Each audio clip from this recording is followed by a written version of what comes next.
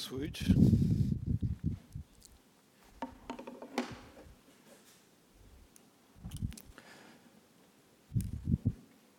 Jesus began to tell a story to explain what the kingdom of heaven is like.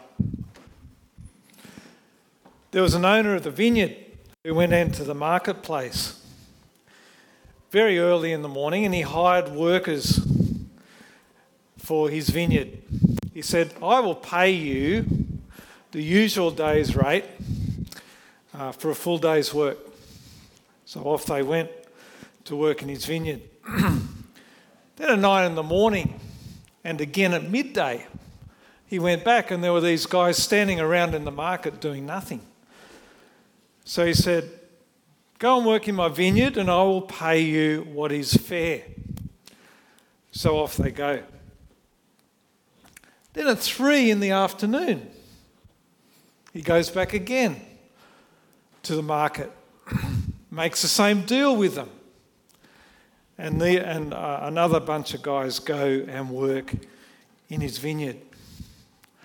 Then at 5 p.m, he goes back into the market and he sees a bunch of guys standing around doing nothing. They've been standing there all day. And he says, why are you standing around all day with nothing to do? They say, no one's hired us. And so he says to them, go into my vineyard and work. So they do. Then at the end of the day, the owner of the vineyard tells the man in charge of paying the workers, he says to them, go and give the workers their pay, starting with the ones that I hired at 5 o'clock. So he calls the guys who are hired at 5 o'clock and he gives them their money. He gives them a full day's pay. Now, the guys who were hired early in the morning thought, beauty, this is my payday. We're going to get more. We've been there all day. But instead, Jesus gives them the same amount. They start grumbling. They say to the owner of the vineyard, that's not fair. These guys are getting the same as us, and we've been there all day in the heat of the day. The owner of the vineyard says, friend, I'm not being unfair to you. I'm giving you exactly what I agreed to pay you. Why shouldn't I have the right to do what I want with my money? Why are you jealous that I choose to be generous? Jesus turns to those around him and he says, the first will be last and the last will be first. Now, what I want you to do is turn to the person next to you and just for a couple of minutes, I want you to think about a couple of questions. One, what do you think of the story? What do you like about the story? Maybe there's something you don't like about it. What is it? Secondly, what can we learn about God from the story? What can we learn about God? And thirdly, what can we learn about people? Just take a couple of minutes to discuss that with the people next to you.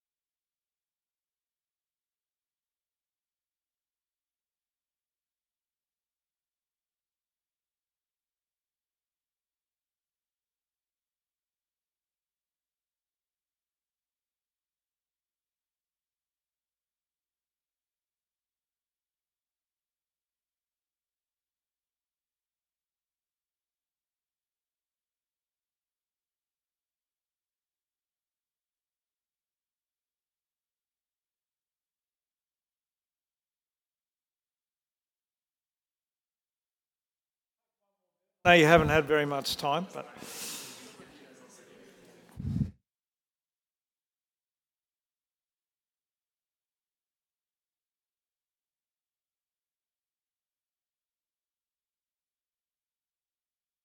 to get you to do that exercise, to listen to this parable that to most of us is a pretty familiar story, isn't it? Sure, many of us would have heard it a number of times. But I want us to think of it, I want us to hear it in a different way so that we can start possibly thinking about it in a different way. A simple story, but it's a story that needs to soak deep into our hearts because it tells a message that's so different to the world. In fact, it's a message that's so different to us in the way that we normally operate. The message that God isn't just and fair. He doesn't just give us what we deserve. He is generous. He is full of grace. He delights to give freely and abundantly what we don't deserve. And that's a message that we need to hear time and time again. Won't you pray with me as we start? Father, we thank you for this story, this parable that Jesus told. It's a simple story, but a deep and a profound story. Lord, we pray that you would speak to our hearts today. Challenge us, encourage us. Amen. Well, as we usually do, I've got 3 points for us today to look at different aspects of the story. The first point is to look at the people hired first. I'll call them the early birds. The people who are hired at the beginning of the day when Jesus first goes, where the owner first goes to the market. These guys were day labourers. We might think of them in terms of casual labourers. But unlike most casuals today, they're not on any kind of contract. They were hired themselves out on a day-to-day basis. They will go to the marketplace and wait for someone to come and hire them for a day's work. That's what's happening in our story. The owner of the vineyard comes and agrees to pay them the normal daily rate. In those days, it was a fixed amount. It was a denarius, however much that is in today's terms. So there are no surprises for our workers in the story. That was exactly what was expected. It was totally fair. They knew what they were going to get. And they also knew that they were in for a long, hot working day. But that's what they were signing up for. They knew exactly what they were going to get. Now, on any normal day, they'd do their day's work, they'd get their pay and go home. They'd be satisfied that they've got enough money to get by for another day. No grumbling with the boss, because there's no cause for grumbling, because the boss honours what he has promised to pay them. But in our story, it isn't just a normal day, isn't it? Because the boss goes out about 9 a.m, then midday, then 3 p.m, and then at 5 p.m. to get more workers. And they all get paid the same amount. These early birds started at maybe 7:30 in the morning, and they're working all day, pretty much until sunset. Now, as we heard in the story, when those hired at 5 p.m. were given a full day's wage, the early birds thought this was their lucky day, because surely they were going to get extra, right? Because they've been there all day, not just 1 hour. Have a look at verse 10. So when those who came were hired first, they expected to receive more. But each one of them also received a denarius. When they received it, they began to grumble against the landowner. Those who were hired last worked only 1 hour, they said, and you have made them equal to us, who have borne the burden of the day, of the work and the heat of the day. They were whinging because they thought the boss was being unfair. But he wasn't being unfair at all, was he? He paid them exactly what he agreed to. He was being completely fair with them, while at the same time being generous to these other guys who were hired later. So who's Jesus talking to here? Who do the early birds represent? Well, we can work out from the context of these chapters that it's most likely his disciples who he was talking to. If you got your Bible open, just have a quick look at the context of the story. Remember last week in chapter 19, in the passage right before this, that Jesus met with the rich young man. Remember, Jesus has the interaction with him and he tells him to give up his money, but he doesn't want to do that. He goes away sad. And then Jesus has this interaction with his disciples. They're worried that they're going to miss out. But Jesus assures them that they won't. They'll have treasures with Jesus in the kingdom. The disciples won't miss out. Then have a look at what comes after this parable.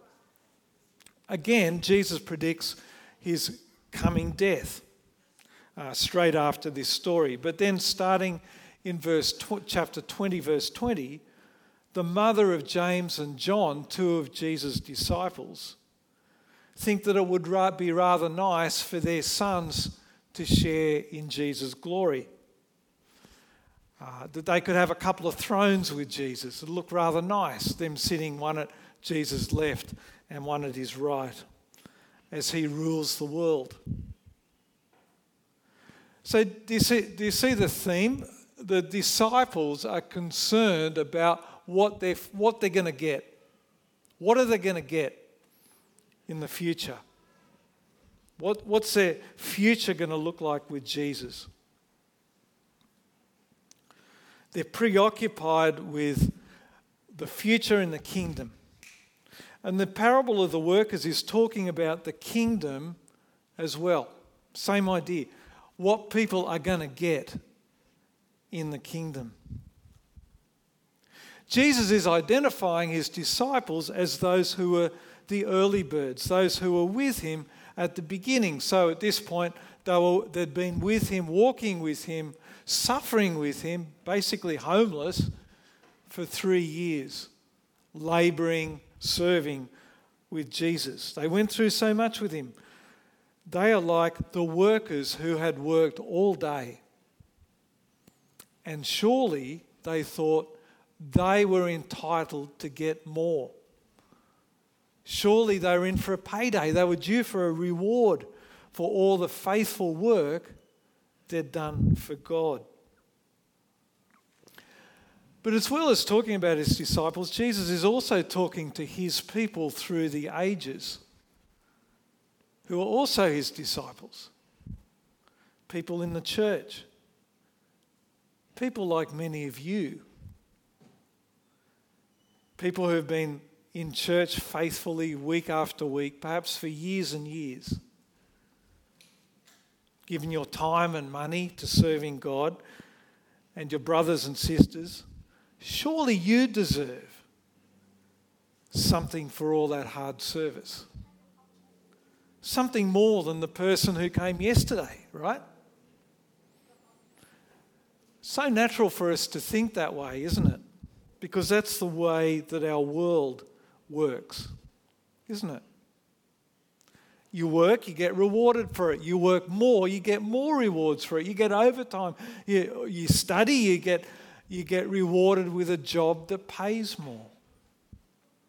You get what you deserve. So the early birds work in the vineyard all day for a denarius. They get what's promised to them. But then at the other extreme, were the workers hired at 5 in the afternoon. That's our second point. We'll call them the latecomers. As we've seen, the landowner, the owner of the vineyard, gives them the full day's pay. He gives them a full denarius, the same as the early birds get. Have a look in verse 6. About 5 in the afternoon, he went out and found still others standing around. He asked them, "Why have you been standing there all day long doing nothing?" "Because no one has hired us," they answered. So it seems that these guys had been there, standing there all day, but no one chose them for some reason. Why not? Well, probably because no one wanted them for some reason.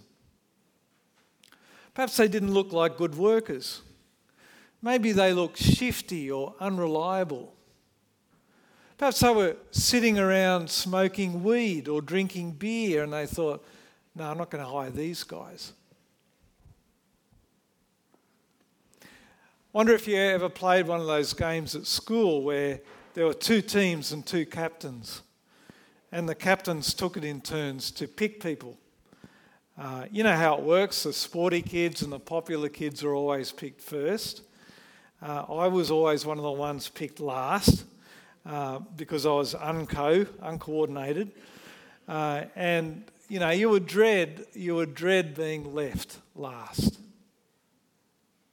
Well, these guys were picked last. The latecomers were the bottom of the pile. No one wanted them. But look at how the owner of the vineyard treats them. Verse 8. At the end of the day, call the workers and pay them their wages, beginning with the last ones hired and going on to the first. He flips things around. It's not the normal way things operate, is it? Normally, those who have worked hardest get paid first. They get prioritised. No. The owner flips things around. He prioritises the latecomers. They get paid first and they get a whole day's pay for working 1 measly hour. When the early birds complain to him that it's not fair that they get paid the same amount as the guys who come at 5 o'clock, how does the owner respond? Verse 13. He answered one of them, "I'm not being unfair to you, friend. Didn't you agree to work for a denarius? Take your pay and go. I want to give the one who was hired last the same as I gave you. Don't I have the right to do what I want with my own money? Or are you envious because I am generous? So the last will be first, and the first will be last." As we said, the owner is being perfectly fair to the early birds, but is choosing to be generous to the latecomers. And of course, we know that the reason why Jesus is telling the story is that it's an illustration of what God's like, of what his kingdom is like. He is always fair to us. He always acts justly.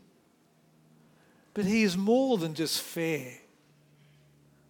He loves to be generous, gracious, giving us so much more than we deserve. Perhaps you can relate to the latecomers in the story. Maybe you feel like you've been overlooked, looked down on. Perhaps life hasn't turned out the way that you've expected it. Maybe you feel disappointed or that you've disappointed other people. Maybe you've disappointed yourself or even God. You feel like that. If that's you, then this story is wonderful news for you. Because in God's kingdom, the last come first. If you've always been at the end of the line, God lifts you up and puts you at the front. He doesn't give you what you deserve. He gives you what you don't deserve. That's what grace is. He isn't just fair. He is generous to you. He is a loving Father. A parent doesn't just treat their children with complete fairness, right? A fair day's pay for a fair day's work. You don't treat your own kids like they're employees, do you? Because if you're a parent, you love your kids and you are generous with them. And that often means that you show them kindness when they just don't deserve it. And if you're someone like the early birds in the story, maybe you've been a Christian for quite a long time, doing your best to love and serve God. Well, this parable is good news for you too. Because you know what? You don't get what you deserve either. We might think that we do, or that we should. We might think that we have stored up a few rewards up in the bank with God, that we deserve a good payday in the kingdom. But the reality, friends, is that what we all deserve is death. None of us can claim to deserve God rewarding us at all. Romans chapter 6 verse 23 says, the wages of sin is death. The writer Paul is talking about everyone here. The wages of sin is death. That's what each of us, even the very best of us, deserve. We can't earn our way with God because of our sin. But we don't get what we deserve. Instead, in Jesus, what we get is mercy, undeserved kindness, generosity. And that verse, Romans 6:23, goes on. For the wages of sin is death, but the gift of God is eternal life in Christ Jesus our Lord. It's significant that right after telling this parable, in Matthew chapter 20, Jesus tells his disciples again in the reading we had read out to us that he's going to die. Die on the cross so that he could pay our sin, for our sin. That's how he is generous to us. We who don't deserve it. Well, our third point is that now we have a choice about how we respond to God's generosity. Are you going to take on the values of the world and just look to get what we deserve and give others what they deserve? Or will you follow Jesus, who repeatedly told us not just to be just, but to be generous, as God is generous? Will you choose to live by God's economy, not the economy of the world? Jesus' economy, the economy of the kingdom that he's talking about in the parable, is described in this story. It's an economy not of efficiency or even fairness, but of overflowing generosity. It's very different to the way the economy of the world works, isn't it? What makes our world go round? Well, what makes our world go round is the idea of profit. A growing economy. In the lead up to the state election, you would have heard our politicians talk a lot about growing the economy. Efficiency and cost cutting are high on the agenda. If the workers for a particular company are lucky, they'll get a fair wage. But even that so often doesn't happen, does it? Because in the name of making a profit, it's often the poor old workers who are ripped off and underpaid.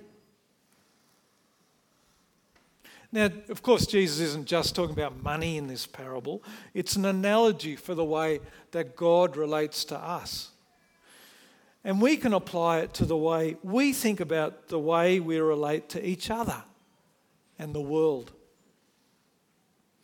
We are not just to deal with others by being fair and just. Of course we are to be fair and just with others. But we're to go beyond that. We're to go beyond that by being generous, as God is generous. One way I think it's helpful to think about being generous is with our time, with each other, time with each other. We're used to seeing time as a valuable commodity, aren't we? And it is, certainly is. Something that we're often short of. We often talk about being time poor, don't we? And so we cherish our time and we guard it closely. I said a moment ago that the world often thinks in terms of efficiency, and that includes the way that we think of time. If you're working in a workplace where you're seeing clients, you may be encouraged to think of making that time efficient, time with your clients. We can't waste time with people or projects that aren't valuable. And as Christians, we can get sucked into that mentality, can't we? We have to make sure we spend time with the right people, or we maximise our time by being as efficient as possible. Now, there is some wisdom in that. But we need to repent of the idea that time and relationships are things that we can measure by efficiency, that we can kind of somehow bean count with our time. God calls us to give to one another generously, and that includes with our time with each other. Not efficiently, but generously.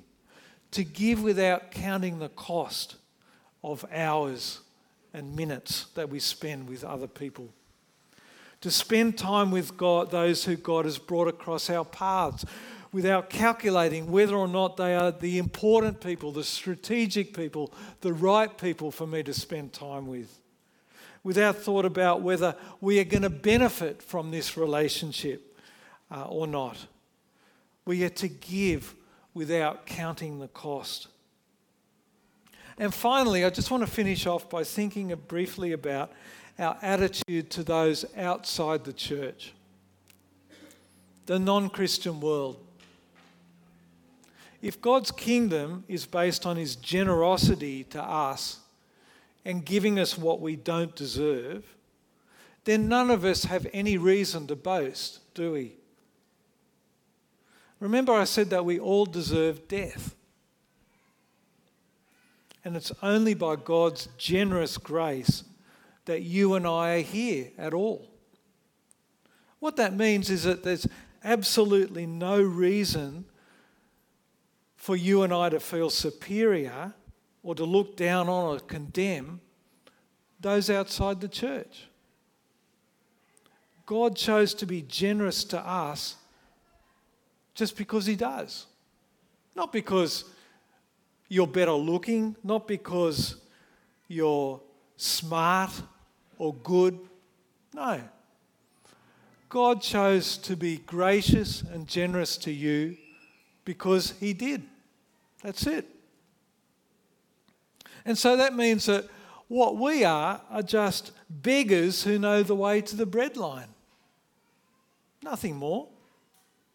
And our job is to show others who don't know where to find the bread. To introduce those who don't know about Jesus to his generosity and grace. And to do that with compassion, respect, patience, and love. We are to be generous to those outside the church, just as we are to be generous with each other. Let's pray as we get the band up.